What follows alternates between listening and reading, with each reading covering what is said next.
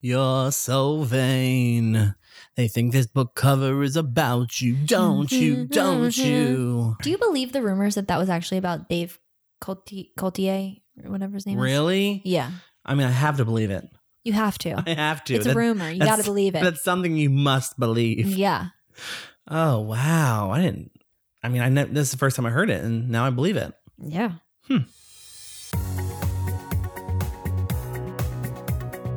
Welcome to Audio Shelf. A place where we take you on a fantastic journey through our audiobook adventures. I'm Brad. And I'm Brittany. And we are the voices in your head.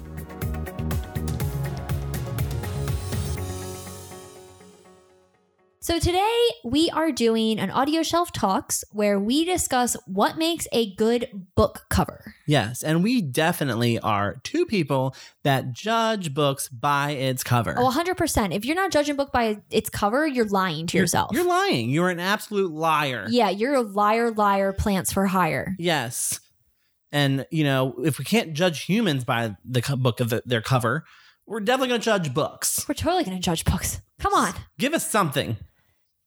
So, without further ado, let's dive into what we think makes a good cover. Yes. So, I really love the aesthetic of close-up images where you have to figure out what they are. So, for instance, a perfect book cover for me would be A Curse So Dark and Lonely. Oh. Where you have to really look at that cover and see I actually let my boss borrow it. Oh, you were looking at something and I was like, okay, what are you looking at right now? I have The bookmark. Bookmark. Yes. And so looking at the bookmark, I look at it and I see vines and thorns, and I just love even the water driplets from the leaves. Yeah. And you have to really kind of appreciate the up closeness of those images. And then so that's where I go first. That's where my mind goes. Where does your mind go? So mine goes to the font. The font. Yes. The font. I am like a font whore. Okay. Like I love them. I don't do graphic design or anything like that, but I do love me a good aesthetically pleasing font combo. Okay. So if you have like 4 different fonts on your cover, like every single word is like in a different style, and one's italics, one's bold, one's like a cursive font, a handwritten one or something, and then you have a sans serif, like it's too much. It's too much. I find that like Emily Carpenter books have a very pleasing cover for me. Like it's just like one, usually a sans serif, and then like a word will be in script font. Yeah. And then it's all like nicely laid out on the cover. It's not overwhelming. I'm looking at Burying the Honeysuckle Girls. So that's the imagery. Yeah. I really like books also that have a picturesque kind of scene. Yes. And I love, oh my God, you brought up Emily Carpenter, her new one that comes out in May, I believe. And it's called, I forgot what it's called. Every lie I've told her, something like that. Anyway, it's a beach theme, and it's like you like see like halfway through the water, and like you can see cliffs Until the Day I Die. Yes, Until the Day I Die. What were you trying to say? I have no idea. I don't know what. I'm so stupid. Who hurt you? I don't know. But like, do you like the beach? Like, I love this cover. Yes. It takes me on a journey, and I'm like already in that world. Yes. Ugh. This is a phenomenal cover. Yes. I mean, it just has like everything. I love it. It's just beautiful, and it's a nice color. So I think that's the other thing, is that the color of the cover of the book has to be pleasing as well. You can't have, like, with the exception of Liane Moriarty, like 20 different colors on your book. Like it gives people, like, for me, it makes me feel confused and unsure of like this person had no idea like what they were doing. Like it doesn't even go with the book. Like does it actually match? Yep. What does this mean? Agree. And I like that you brought up Liane Moriarty and how she's like the exception because she does that up close picture as well. Yeah. I think it was The Husband's Secret or no, Big Little Lies. Big Little Lies had the lollipop, right? Had the lollipop. And then there's another book that had the wishing. What are those things called where you wish, where you blow the it? pinwheel? Yeah, like the pinwheel thing. And then you wish and like, no. Is it a pinwheel? It's that flower that you blow and it goes everywhere and like Oh, a daffodil? daffodil. Yes. And so it had an up close image of that. And I just love those beautiful images. Yeah.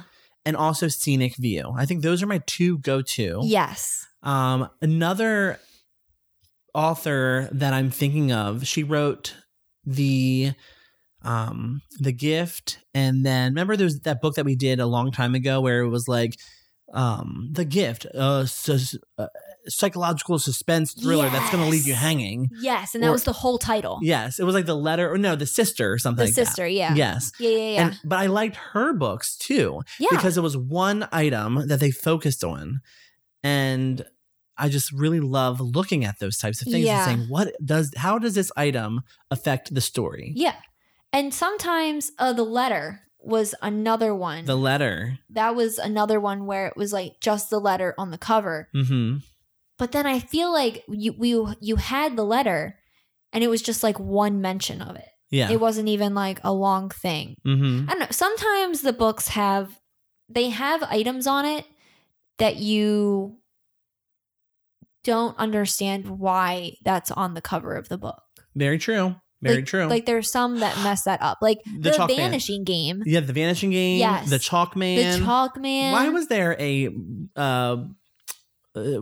the Hangman thing, right? no, it was a hangman. It was that circus with the. Oh, Why can I yes, use words yes. today? It was the swings. The swings, and I'm like, why is that on there? It's like that literally was a scene from the beginning and it had nothing to do with anything. Exactly. So Like- what are you talking about, Chalkman? I didn't understand it. Yeah, I was giving the Chalkman too much credit because I was thinking that it was the same one of the school shooting. Like I got it confused in my head with what is that one called? This Is How It Ends. This Is How It Ends. Oh, yeah. that's another close up image of Yes. the chalk. Of the chalk. And Yes. and that one goes because it's at a school. Mm-hmm. And so it's like children with chalk. And it was a gun as a bullet going Yes. through the chalk. Yes. Oh my gosh, it gives me creeps. Ugh. Man. Mm. Yeah, I mean, when we go through Target and we are doing our annual book tours of what Target is offering, Yes. the books that we take pictures of and put on our TBRs Mm-hmm.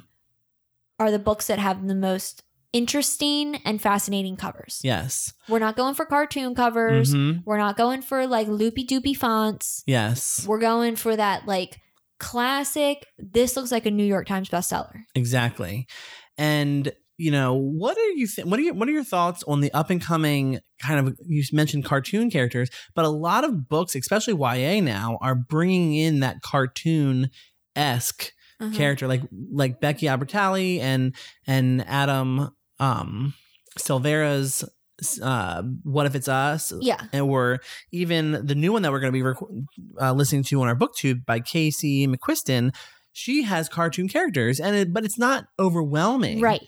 It's not kiddie cartoons. Yes. It's Mhm. a very kind of like gritty, almost like they were drawn on sidewalk, Yeah. kind of. Yeah. They look very mature for being cartoons. Mhm. Like it looks like it's getting young adults.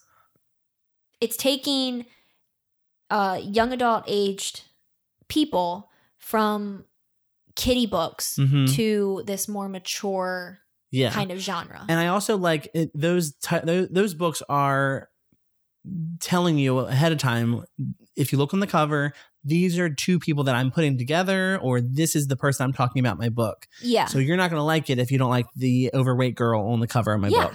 Exactly. Mhm. Like it's getting us to the point that we might not understand or we might miss in the description. Yes, So I like that. exactly. And of course, there's those romance novels Ooh. where they have the can't believe it's not Balta guy. on, like, Fabio? Fabio on every single cover. Does he still do them? I don't think he does, but No. now it's like these naked men and It's women. like straight up naked. Like Harlequin is like not playing around anymore. Yes. They're like, you're gonna get a ding dong. Like you can see the nips. Yeah.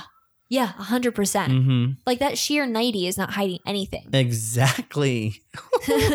So, with those romance books, it's the same thing. Like when we were doing our After Dark segments, we would find the most ridiculous books. Remember that half caveman oh my alien god, it was like monster? CGI. Oh my god. It was like CGI'd book, and it was just like it was atrocious. It was the worst. It was so bad.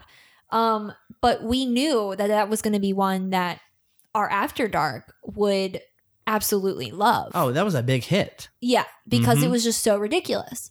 But like if you're trying to like really seriously be a romance novelist, Mm-hmm. if you make your covers because you're independent, or if you're depending on a friend to make your covers, make sure that they have them where it's like black background Mm-hmm. and like I like the close-ups of people. Like I know that Yes. we did the ones last year for that one group.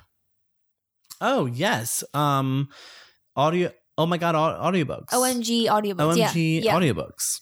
Yeah. Which I don't know if they're around anymore. I hope they are. I don't. Their Twitter is not active. Oh.